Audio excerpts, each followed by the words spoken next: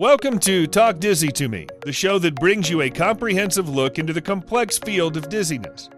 Now, here are your hosts, vestibular physical therapist Dr. Abby Ross and Dr. Danielle Tate. Welcome back to Talk Dizzy to Me. I'm Dr. Abby Ross, joined today by Dr. Danny Tate and Dr. Kelly Keener, as well as our guest, Dr. Jeff Walter. Today, he's going to talk to us a little bit about his newly published article. But first, Jeff, if you don't mind introducing yourself. Sure. Thanks, Abby. Happy to be here with Danny and Kelly also. I'm a physical therapist. I work at a Balance Center in central Pennsylvania at Geisinger Medical Center within an otolaryngology department. I work primarily with 3 ENTs that have a special interest in otology, and then I work with a group of audiologists and another physical therapist at our center, and I see patients that have dizziness or balance problems all day, every day. And Kelly and I were fortunate enough to be your students on clinical rotations when we were studying at Misericordia University. So we got to make it through 10 grueling weeks with you, but it has ultimately made us into the vestibuloholics that we are. And everybody has loved your previous 2 episodes. So we're so excited to have you back, especially to talk about this article. I have been hounding you for months and months and months about when this was going to be published. Yes. Because both of us were students with you while you were looking into this and going through the process of getting this worked on and published. So first, why don't you talk about the subject of the study and kind of the background behind it all?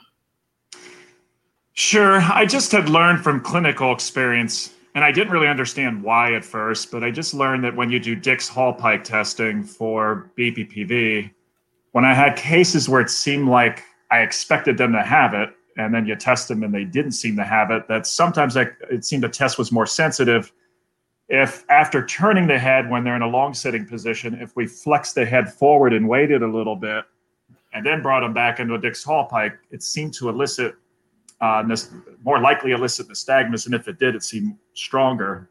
So I didn't exactly understand why, but I started doing it. And then an article came out, and really, I would encourage you, before you read my article, if you can get your hands on a paper by Boselli, Boselli. It was published, I believe, in 2014 or 15. And the paper's a little geeky, but the main take-home message from the paper was that in subjects with posterior canal BPPV, he really mapped out the mechanism for what we call fatigability. Like when you test a patient consecutively with posterior canal BPV, the response can fade a little bit. And what he demonstrated with modeling was at the base of your posterior canal, you have to appreciate that the base of the posterior canal is fairly flat and parallel with the ground. And debris can reside. Remember, the cupula sits near the utricle. So the ampulated ending sits near the utricle. And debris can reside, before you test somebody, they're upright in a long sitting position. It can reside anywhere along this base, probably depending on what your patient did before you saw them. So for example, if they were short and watching a TV overhead, that would place the debris more likely towards further away from the ampulating ending of the canal, versus if they had bent forward to tie their shoes, the debris could be shuffled a little bit closer to the ampulated ending of the canal. And so what he demonstrated as a mechanism for fatigue for BPPV, which I believe in strongly that this is the mechanism for fatigue, is that when you drop a patient back with their first test, the debris drops. But when you sit them back up after that first test, the debris only settles here and not back to where it may have started. So you go to do your second test, and now the phenomena is reduced because the distance the debris traveled is substantially less, and it had less of a time to travel at its maximal velocity. So he really did a nice job of demonstrating that from a modeling perspective, that's likely why BPPV fatigues. If you go back 10 years, a popular theory was that the debris was dispersing within the canal or getting caught along the margins of the canal, and that's really been fairly well disproven. And so this seemed to be the mechanism for why the response can decrease. So if you take that work and utilize it to increase sensitivity with testing, the thought was, if we make sure the debris is near the ampulated ending of the canal, would that enhance the sensitivity of testing? So this really dovetails off Baselli's work, the background behind why we did it. So I knew it worked from clinical experience. And then I read that study. I'm like, that's why it's more sensitive when we do that. So now I should probably take the time to try to prove it, because this condition is so common. And I think it's still under-recognized. And especially for novice clinicians, if you can make it more likely to be positive, and if you can create stronger nystagmus that last a longer duration, it's to their benefit. So I felt like it was worthy of a clinical study. And so that's what we did at our center.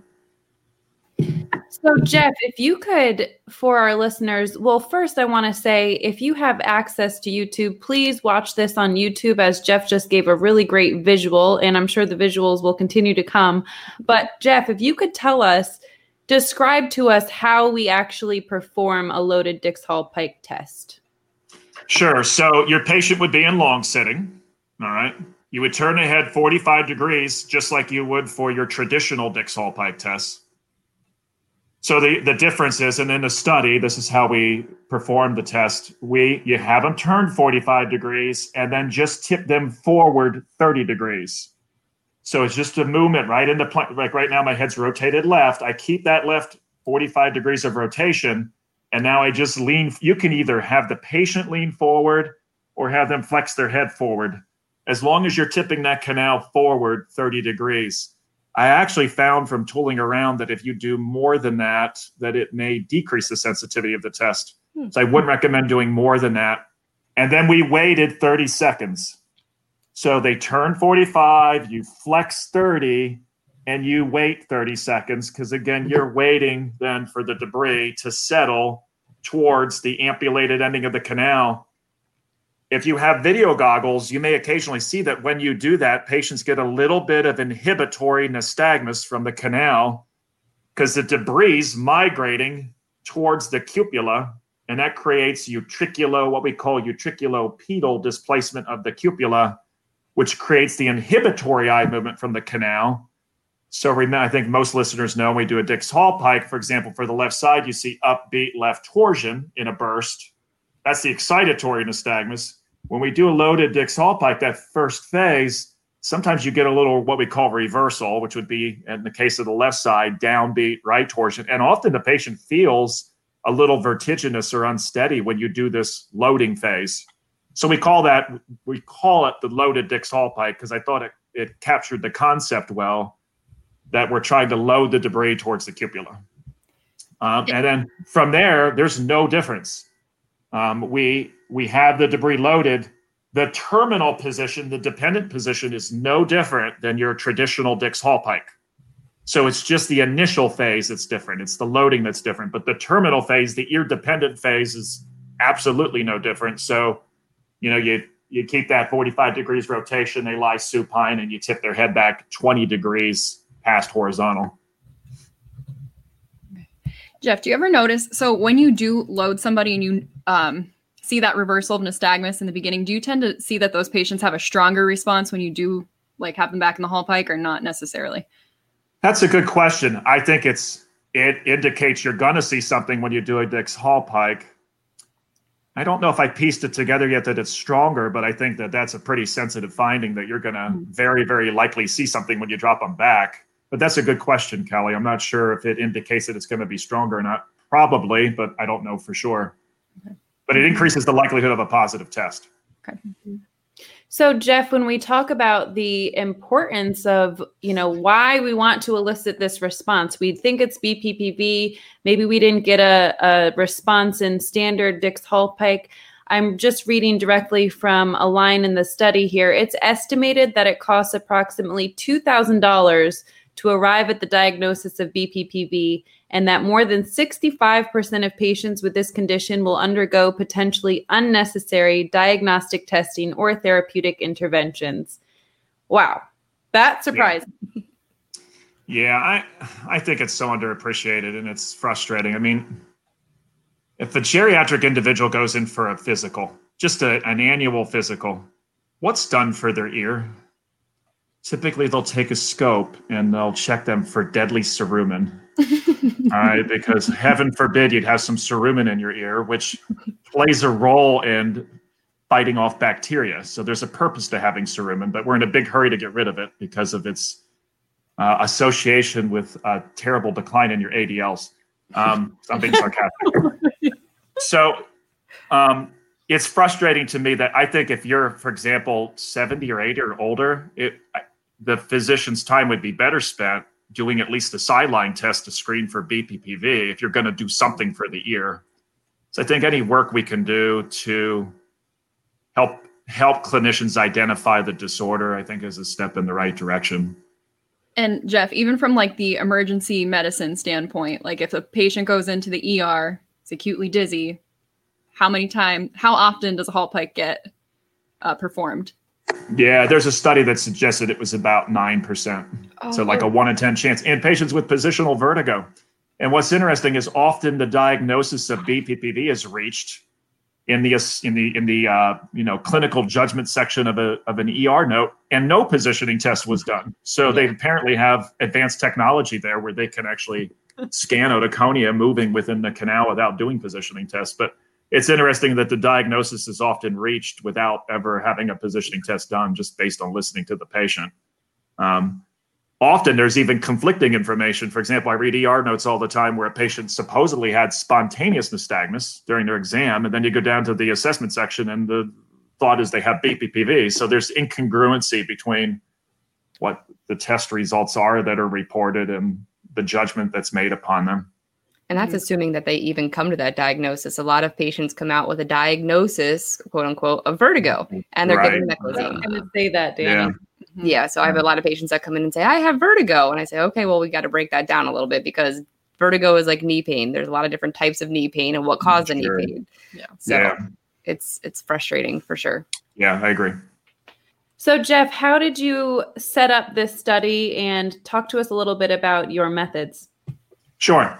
So what we did was when we had a subject that sounded like they had a history consistent with BPPV, I went over the study consent with them. So it was IRB approved. And what the study involved was the patient consenting to complete 6 rounds of Dix-Hallpike testing. And so in half the subjects, so we alternated the order. So subjects, the odd number subjects, I forget which group went with which, but anyhow, there was an even number of subjects that had 3 traditional Dix-Hallpikes done, followed by 3 loaded Dix-Hallpikes. And then the other half of the subjects did the exact opposite. They had 3 loaded and then 3 traditional Dix-Hallpikes done, because we wanted to make sure that the order of testing had no effect on our test results. Patients were excluded from the study if they had spontaneous nystagmus, this was only a test on posterior canal canalithiasis. So if they had unilateral, so if they had multi-canal BPPV, or if they had horizontal canal BPPV, they were thrown out. If they had postural limitations where we couldn't hit our angles with the test, they were thrown out. If they had a history of emesis production with their symptoms before coming in, we didn't even ask them to participate because we were worried about making them sick. Those were the primary exclusion criteria, but it basically consisted of 6 rounds of Dix-Hallpike testing to the affected side. They were only included in the study if they at some point in those 6 tests demonstrated that they had eye movements that supported it. So we had a couple subjects where their history was strong for BPPV and they consented to the study, but all 6 tests on both sides were negative. Well, they were tossed because we couldn't be sure they had BPPV. So again, this was just for unilateral posterior canal canalithiasis, and it was 3 tests that were blocked, either loaded and then standard, or standard and then loaded. We had an equal number in each group, and there was 14 in each group. So it was 28 subjects altogether. So let me just clarify something. At what point did you determine that it was either cupulolithiasis or a different canal involved? You started with your loaded and standard testing, correct? Right. So, for example, if during Dix-Hallpike testing, we saw that they had torsional nystagmus that would not stop, and we did a half Dix-Hallpike, and that increased it, that would imply that they likely have cupulolithiasis, and they were excluded from the study. So we wouldn't. I don't know if that happened, but we would have excluded that sort of scenario from the study. If we did a Dix-Hallpike and saw geotropic nystagmus, and they had horizontal canal BPV, they're excluded from the study. It was just posterior canal BPPV only. I think one potential limitation of the study is patients with severe BPPV or high anxiety opted out once they heard the study design. So when I reviewed it with them, I think we probably, and it might be a strength of the study, it's probably a little biased towards milder BPPV, but it was probably more the patient's personality type, because there were some patients in the study that had real strong rip-roaring BPPV, but they were just pretty insensitive to it. So they handled the study protocol well. Interesting with having the approach of more milder cases. I think that kind of strengthens your findings of the study then, because we're looking at the sensitivity of the test in general. Right. So if you have these patients that could have been ones that were potentially missed, that only strengthens the data that you guys came up with. Right. I think if you looked at our study, we didn't look at this formally, but I think our study population would have been easier to miss than the patients who opted out. Mm-hmm. In general, because they had stronger BPPV, but we didn't really formally look at that, so I have to reserve some commentary on that. After all this, I tested every patient and recorded eye movements with every patient. It was done with video goggles, micromedical monocular goggles, with fixation, with the patient attempting to maintain primary gaze. That means gaze straight ahead during their test. So I give them a visual target to maintain primary gaze during the test. So the data was collected with fixation present with infrared video goggles. And each test was video recorded. And then after we compiled, so we had, I think if my math's right, 168 Dix-Hallpikes to go through. Luke Andera, who's a co-author on the study, he was a resident in our department. Him and I sat down, and in a blinded manner, we reviewed the videos. So when we reviewed the videos, we didn't know if they had a standard or loaded Dix-Hallpike testing done. Actually, my secretary came back and she picked various videos in a randomized order and threw them up on the screen, and we didn't know which one she was choosing. So we were blinded to that. And so we looked at the following features. How long of a latency was there until it kicked in? What was the duration of the nystagmus? So we both judged when it started and when it ended. We would argue down to the second to try to have the duration as accurate as possible. And what was another thing that was compiled during the study was the patient, when they were tested, rated the experience, each Dix-Hallpike, on a scale of 0 to 10. How symptomatic were you with this test? And so the patient would provide that response with each test. So we kept track of the patient's perception of how strong their symptoms were with loaded Dix-Hallpike testing versus standard testing. So that's what was collected and reviewed in a blinded manner. Then after the study was the duration and the latency, how long the latency was with each test. Mm-hmm.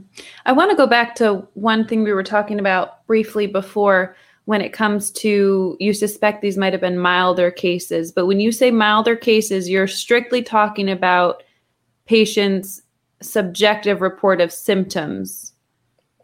That is what we had to rely upon because we were just in the history section. We hadn't done any testing on the patients. And when I went through consent, patients, just as a general feature, was if they had real strong BPPV, when I explained the study protocol to them, they were more likely to say, no, thank you.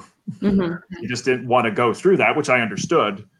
So I just think there may have been more patients in that group that had stronger BPPV, but we didn't formally assess that. That's just my opinion. Mm-hmm. But what's interesting about that is that sometimes you'll see really strong, intense nystagmus, but like you said, the patient's pretty calm. Absolutely. Yeah, we talked about that during the study, Dr. Andera and I, that another study should be, there's such a weak correlation between strength of nystagmus and how strong the symptoms were for the patient. But so literally we're reviewing the data and we would look at a video of a Dix-Hallpike and we put a patient back and they had a latency and this is what we saw, bloop, bloop, bloop. and it stopped, and it was like 3 seconds. And on the video, you could hear me ask the patient, on a scale of 0 to 10, how severe was that? Oh, that was a 9 or 10. And then we'd have other patients we put back, and it's like a barn fire, and you'd ask them after it was done, well, how severe was that? And you'd ask a different patient with stronger what looks like objectively stronger BPV, how severe it was. And they were like, I don't know, I'd rather say that was a 2, like you barely woke them up. Yeah. So it was interesting. One additional item with the methods is that we had 16 females and 12 males, and the average age of the participants was 59.6, so basically 60 years of age with the methods. Nice. So why don't you share with us the results of the study? Sure. Couple things from the study. If we looked at all subjects, what the sensitivity of a standard Dix-Hallpike was, a way you can look at it is you had about a 18% false negative rate. So when you do standard these are patients that we know had the disorder, because at multiple points during their 6 testing trials, they demonstrated it to us. So you could kind of extrapolate from that there was an almost 1 in 5 chance of getting a false negative with standard Dix-Hallpike testing. When we did loaded testing, it was below 5%. It was 4.8. So you cut that down in a third. And there's other literature that suggests that Dix-Hallpike done standardly has a sensitivity around 80%. So that was consistent with other literature regarding sensitivity of the Dix-Hallpike. And that was p-level 0.01, that when you did loaded testing, it was more sensitive than standard testing. So that's one of the take-home messages from the test. Some other, I think, important teaching points were that when we did standard testing, there were 2 subjects that never showed it to us. So when we did 3 standard tests in a row, they didn't demonstrate it to us at all, and only demonstrated it during loaded testing. So those are subjects you would have missed if you never did a loaded Dix-Hallpike. With loaded Dix-Hallpike testing, we never had 2 consecutive false negatives. So that would be, if you look at our data, you could probably, a take-home message from that would be, if I do 2 loaded Dix-Hallpikes and they're negative, there's a very low probability I'm missing a patient with posterior canal BPPV. So I think that's another important take-home message. So in our study group of 28 patients, the sensitivity of the Dix-Hallpike, the loaded Dix-Hallpike, was 100% if you did 2 consecutive trials. We didn't miss anybody when we did 2 trials. We didn't even need to do 3. Duration of show, so duration of nystagmus when you elicit it, was substantially larger with loaded Dix-Hallpike testing, about 50% longer. So it averaged about 8.1 seconds with standard testing, and that bumped up to close to 13 seconds with loaded testing. I think that's really helpful too for the novice clinician, because it gives you longer to see the eye movement. And I think we all know from experience a common reaction a lot of patients have when you do a test is to clench their eyes shut. So it may take you 3 to 5 seconds to get somebody to open their eyes. All right, so it just gives you longer to see the nystagmus. And that was 56.5% longer with the loaded testing. And that was p-level 0.0001, that the duration was significantly longer with the loaded testing. How did patients feel about it?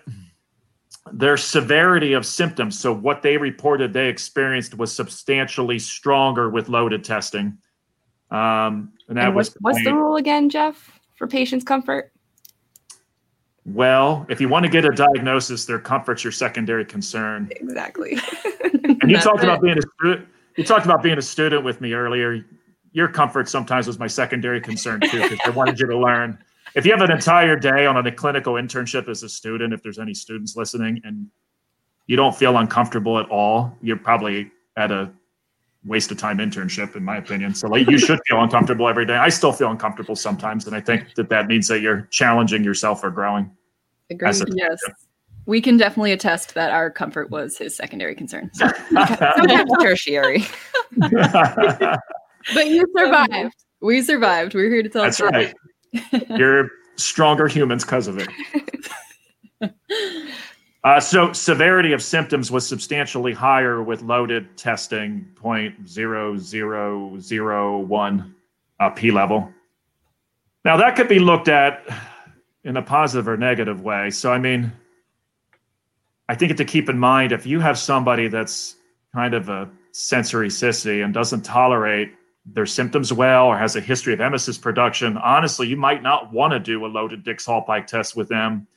Because if you can make the diagnosis with the standard test, according to our data, their symptoms would be less. So it'd be a little more comfortable for them to go through it. But if you want efficiency, like if you want to reach the diagnosis quickly, then you might want to do the loaded testing. So there are occasions where I don't do loaded testing when I have a patient who I have to plead with to test because they don't want to be tested or they have a history of producing emesis. I don't do a loaded test on those patients, and I wouldn't suggest doing it.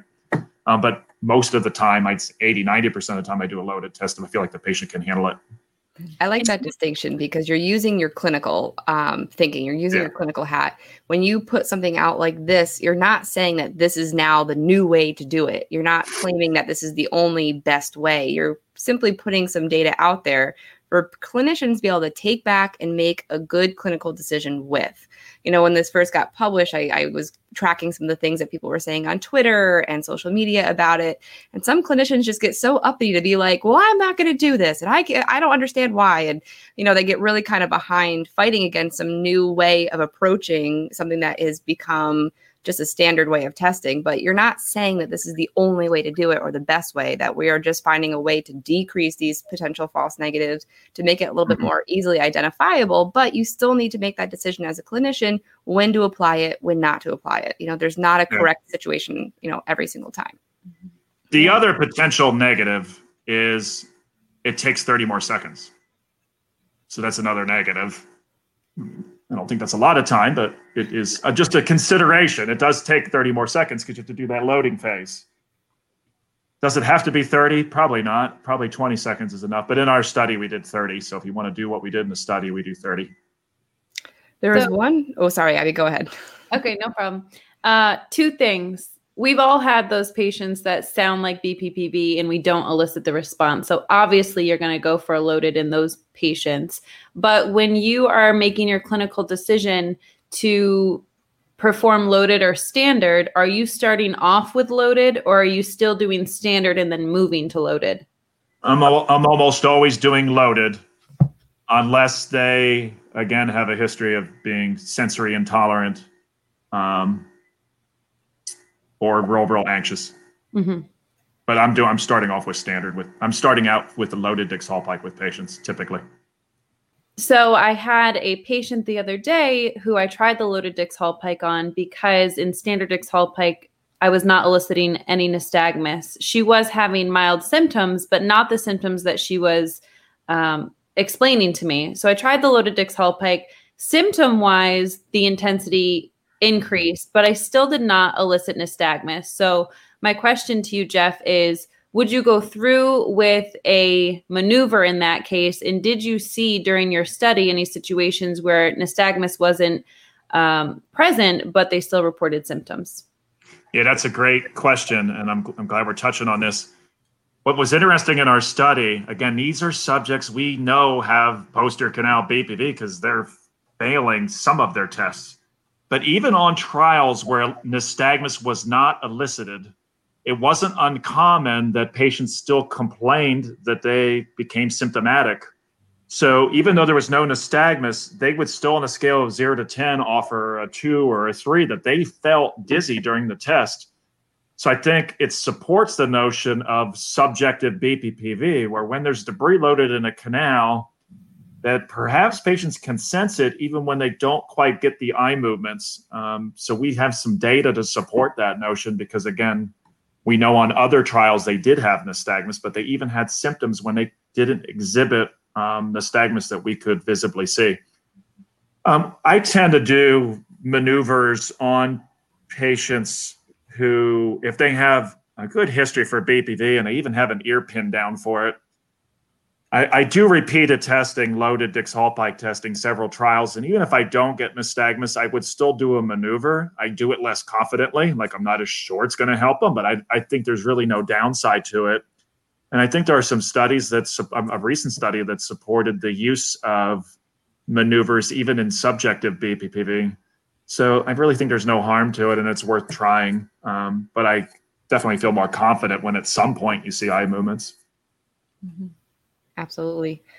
One result that actually kind of surprised me was that there was no statistical difference in the latency between standard and loaded. I thought for sure by loading the otoconia into the ampulated portion of the canal that would induce a longer latency, but that wasn't the case.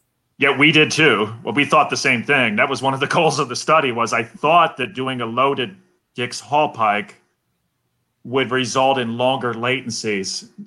In our study, the latencies were longer with loaded Dix-Hallpike testing, but the P level on it with the data we collected was only 0.17. The issue you run into with latency is it really is variable from patient to patient. And since there's so much variability, it becomes difficult to demonstrate in a study. So in our data, there was a trend towards that, but we couldn't reach statistical significance. And I think our statistician said we'd have to test I think they estimated 100 more patients to perhaps get that to a significant level. So I still think the latency is probably longer with loaded testing, but we couldn't definitively prove it. The basis for latency, for those of you that aren't aware, is when debris is traversing through the ampulated portion of your canal, there's good evidence that it doesn't create much of a pressure current. So you have to remember the ampulated ending of the canal is about 10 times in diameter as what the capillary size portion of the canal is. So the diameter is 10 times wider, and microscopic particles don't create much of a pressure current when they're falling through the ampulated portion of the canal. So that's really the basis for latency. So latency is not you waiting for the particles to move. All right, this is a gravity dependent phenomena. You're waiting for them to enter the narrow portion of the canal, and also wall skidding plays a role in that too. If the debris is right against the canal wall, it doesn't create pressure too, which played into the variability with it, I think. So it was just a difficult thing to prove, but I had hoped at the onset of the study, I had hypothesized that it would be longer, but we didn't have the data to definitively support that. And on that note, Jeff, when you are learning about vestibular rehab and BPPV testing, at least I don't remember learning a specific duration, okay, you want to keep the patient in this Dix-Hallpike position for this long, and then you can confidently say, if it's not present at this point, it's not going to come. And in your study, you had nystagmus and symptoms present in everyone in under 30 seconds. That's a great point. I'm glad you brought that up. I think another teaching point from this is 168 Dix-Hallpikes on patients that we know have the disorder. No one had a latency longer than 25 seconds. That was the longest latency we had. So I think it could perhaps suggest that you can reasonably call a Dix-Hallpike test negative if you've sat there bored for 30 seconds. I think the data supports that 30 seconds is probably an adequate amount of time to then call your Dix-Hallpike negative. So I'm glad you brought that up, because I think that's another thing you can glean from the study data. Mm-hmm. One other thing I want to mention that I think is real common, I see this in students or novice clinicians a lot, is doing the opposite of a loaded Dix-Hallpike. So you have a patient who's either obese or has tight hamstrings, and you struggle to get them up in a long sitting position. And a lot of those patients, when you have them in long sitting, I'll change the angle, they like to start their Dix-Hallpike with their head tilted back 20, 30 degrees.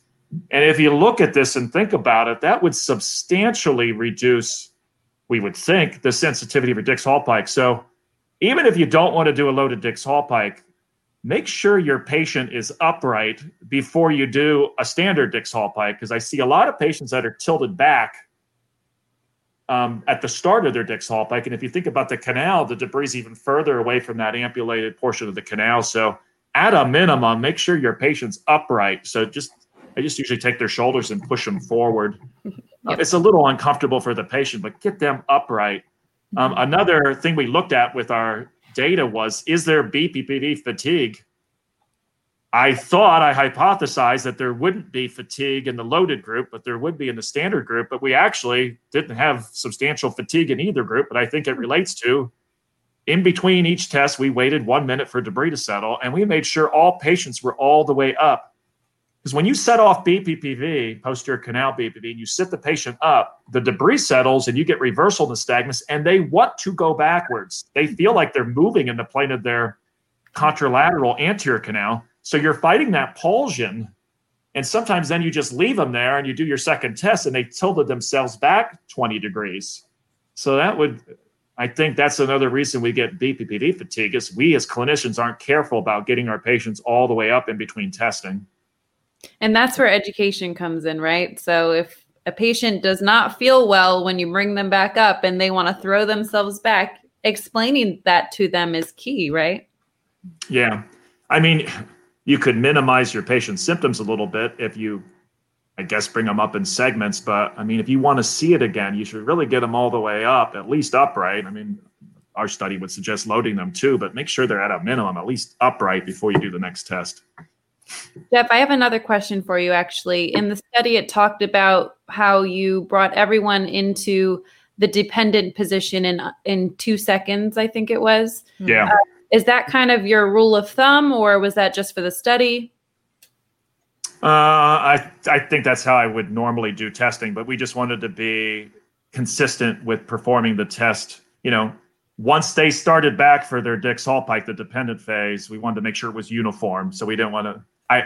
There's studies that demonstrate that speed isn't real critical with Dix-Hallpike testing because it's a gravity-dependent phenomena. But I wanted there to be consistency with how we did it. But that's how I do it with patients, is I drop them back within 2 seconds. But again, you don't need to slam your patient back to do a Dix-Hallpike. Just bring them back steadily. But had patients down within 2 seconds within the study. We made sure that we did that, but whether it was loaded or standard. I think it's amazing how something seemingly so simple can be really analyzed and broken down into a lot of different components. I mean, this is one test with one condition and one phenomena that we can be talking for over 45 minutes about. It's pretty amazing how something that does seem so simple is so complex. And it kind of hits home the point that people who want to get diagnosed with BPPV or need to be diagnosed by somebody who knows what they're doing to make sure they reach an accurate diagnosis and get the help that they need. So it's important more people read this study and follow up on the evidence-based research and really apply that to how they're practicing. A big help with the study was Michael Teixeira, who's a neurotologist in the Delaware area, did some anatomic work on actually where the cupula for each semicircular canal sits and like how the canal is shaped within the human skull. And again, a big teaching point here is the base of that posterior canal is fairly parallel with the ground for a long stretch. So again, you don't know along that plane where you're leaving, where debris is before you test somebody. So I just wanted to give some credit to him because he helped me with knowing precisely where the cupula is, actually for each canal, but for this study, the posterior canal. And the fact that that base of that posterior canal, don't think of it as being curvilinear. It's pretty flat at its base. And so the debris can just reside anywhere along that plane. And we would think it would have implications on testing for BPPV.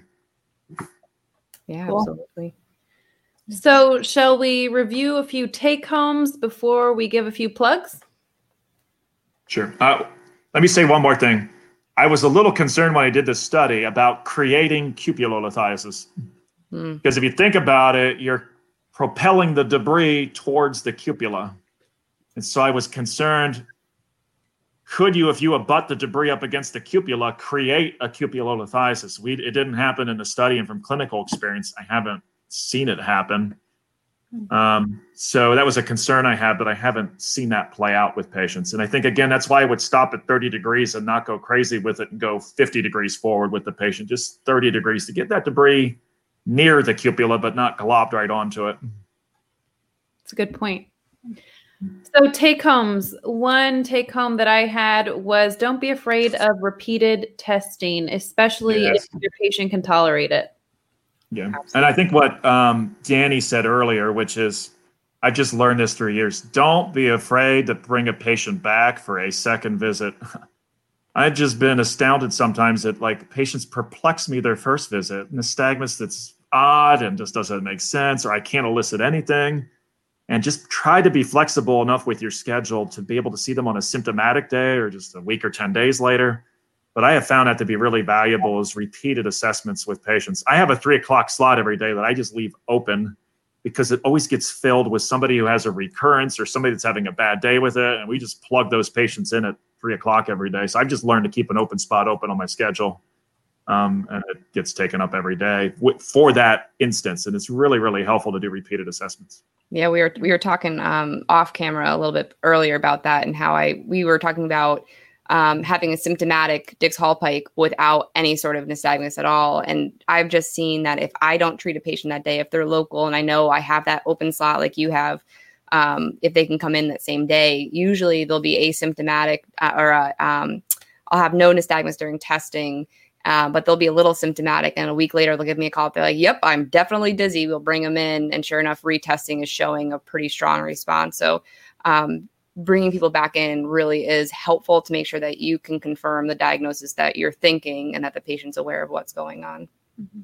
Another helpful tip, I think, is for those patients who you can't elicit the nystagmus or response you're looking for in clinic, if you ask them to take out their phone and record what's happening when you feel symptomatic. So you're ahead of the game a little bit when you do see them again.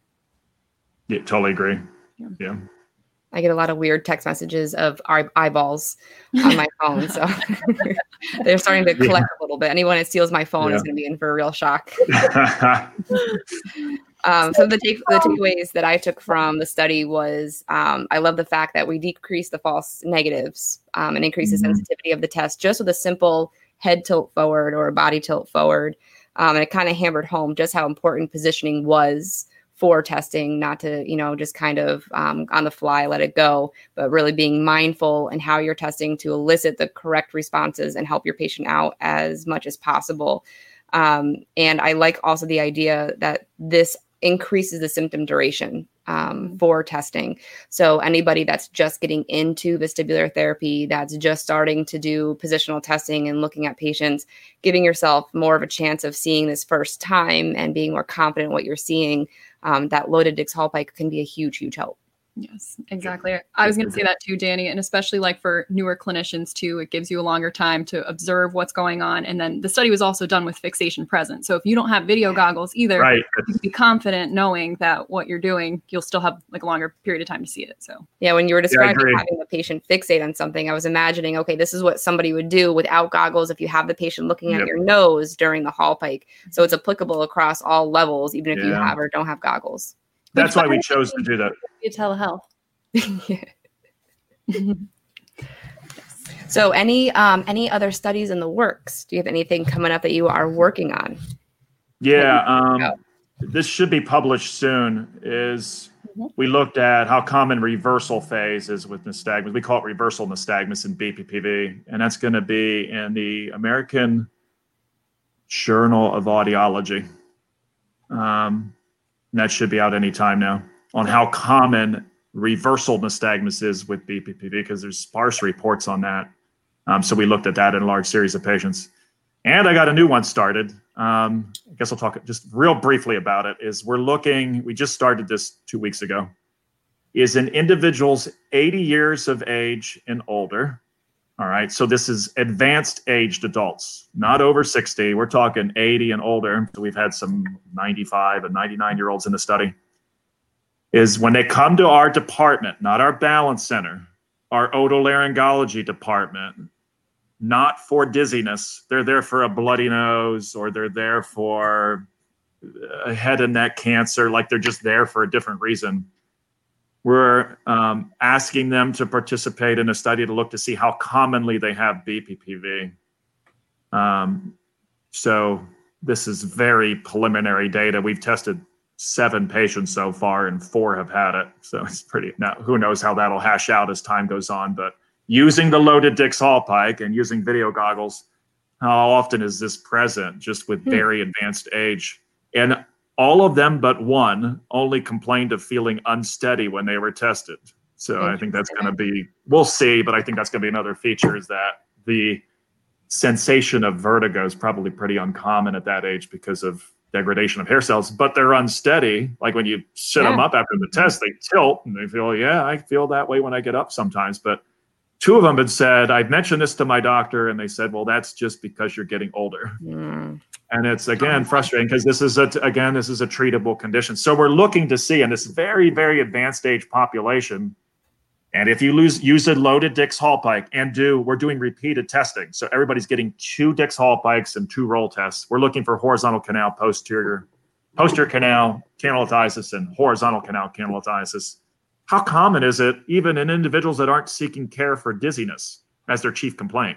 Well, that's interesting. There's a prevalence study that looked at the prevalence in different age populations. And I know from the population of the entire US population over 80, they found that 85% of that population specifically had some sort of vestibular dysfunction, whether it was imbalance or vertigo related. It wasn't as specific as BPPV, but I'd be interested to see how that correlates with BPPV in that patient population. Yeah, the other studies that have looked at BPPV haven't looked at very advanced stage subjects. They haven't done loaded Dix-Hallpike testing. Some of those older studies, one that's heavily cited, called their Dix-Hallpike positive if the patient just said they were dizzy during testing. So I need to be a little careful about that. So we're looking again with the loaded test, advanced stage, repeated testing. Like, how common is this really? Because I don't think it's well answered yet. Yeah. I don't know the answer, but I think it's higher than what we realize, I think. How many people are you looking to have in your study? We don't know yet because we're not sure. It all will depend on what our hit rate is. So we're going to collect, probably 50 and then have our statistician look at it and see, well, how many more do we need to do to be confident? The higher your positive rate is, the less subjects you need to prove the point. The lower our rate is, the more subjects we need. So we don't exactly know how many subjects we're going to need yet, but we're just starting to collect data on that. So it's anybody, again, at our center who is not coming for dizziness. They're not balance center patients. They're patients. I wish we could just pull them off the street, but that's an IRB issue. So they're patients that are coming into our department to see one of our otolaryngologists that don't want to see dizzy patients. They're seeing them for head and neck cancer, bloody noses, cerumen, like just other ENT-related issues that have thyroid issues that have nothing to do with dizziness. So that's the way we can try to collect what we would consider something that resembles a general population. That's exciting. Yeah. So just anecdotally, I think we can probably all think of patients where we did not suspect BPPV. It was older age and it turned out to be PPV, but they never described it as such. And also this kind of drives home just how important it is to test for BPPV, even if the history doesn't sound like it. Yes. Exactly. Yeah. I mean, my criteria, if a patient shows up and they're over 60 and they have a pulse, that's a reason to do positioning tests, I think, on subjects.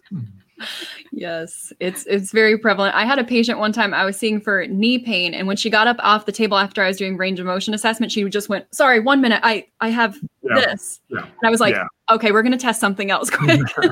So yeah, my wife's a orthopedic physical therapy assistant, and she finds patients for that exact scenario just reported. She doesn't ignore it. Like, she pays attention to it and listens. And they're also the same patient. I want you to go get a wedge because they don't want to lie flat to do their leg exercises. And instead of, she does accommodate them, but she also asks questions about it. And she finds patients all the time. Mm-hmm. We have 10 clinicians in my current clinic right now, and I'm constantly being pulled, well, I want Danny to come take a look at you here for a second, because they got up off the table to go do something. And sure enough, a lot of them do have BPV. Yes. Yeah. And Jeff, one other thing about your the loaded Dix-Hallpike research, it is an open access article, correct? Yeah. Okay. Yes. So the Baselli article I referred to early in this talk, unfortunately, is not free access, but our paper is in an open access journal, which was important to us too. Mm-hmm. We'll link to both of them. So we'll give the link for the open access journal, and then we'll provide the link to the citation for the Baselli article as well.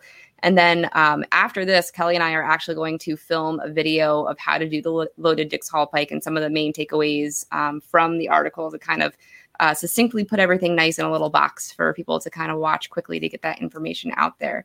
And we also have news about a new MedBridge course, right?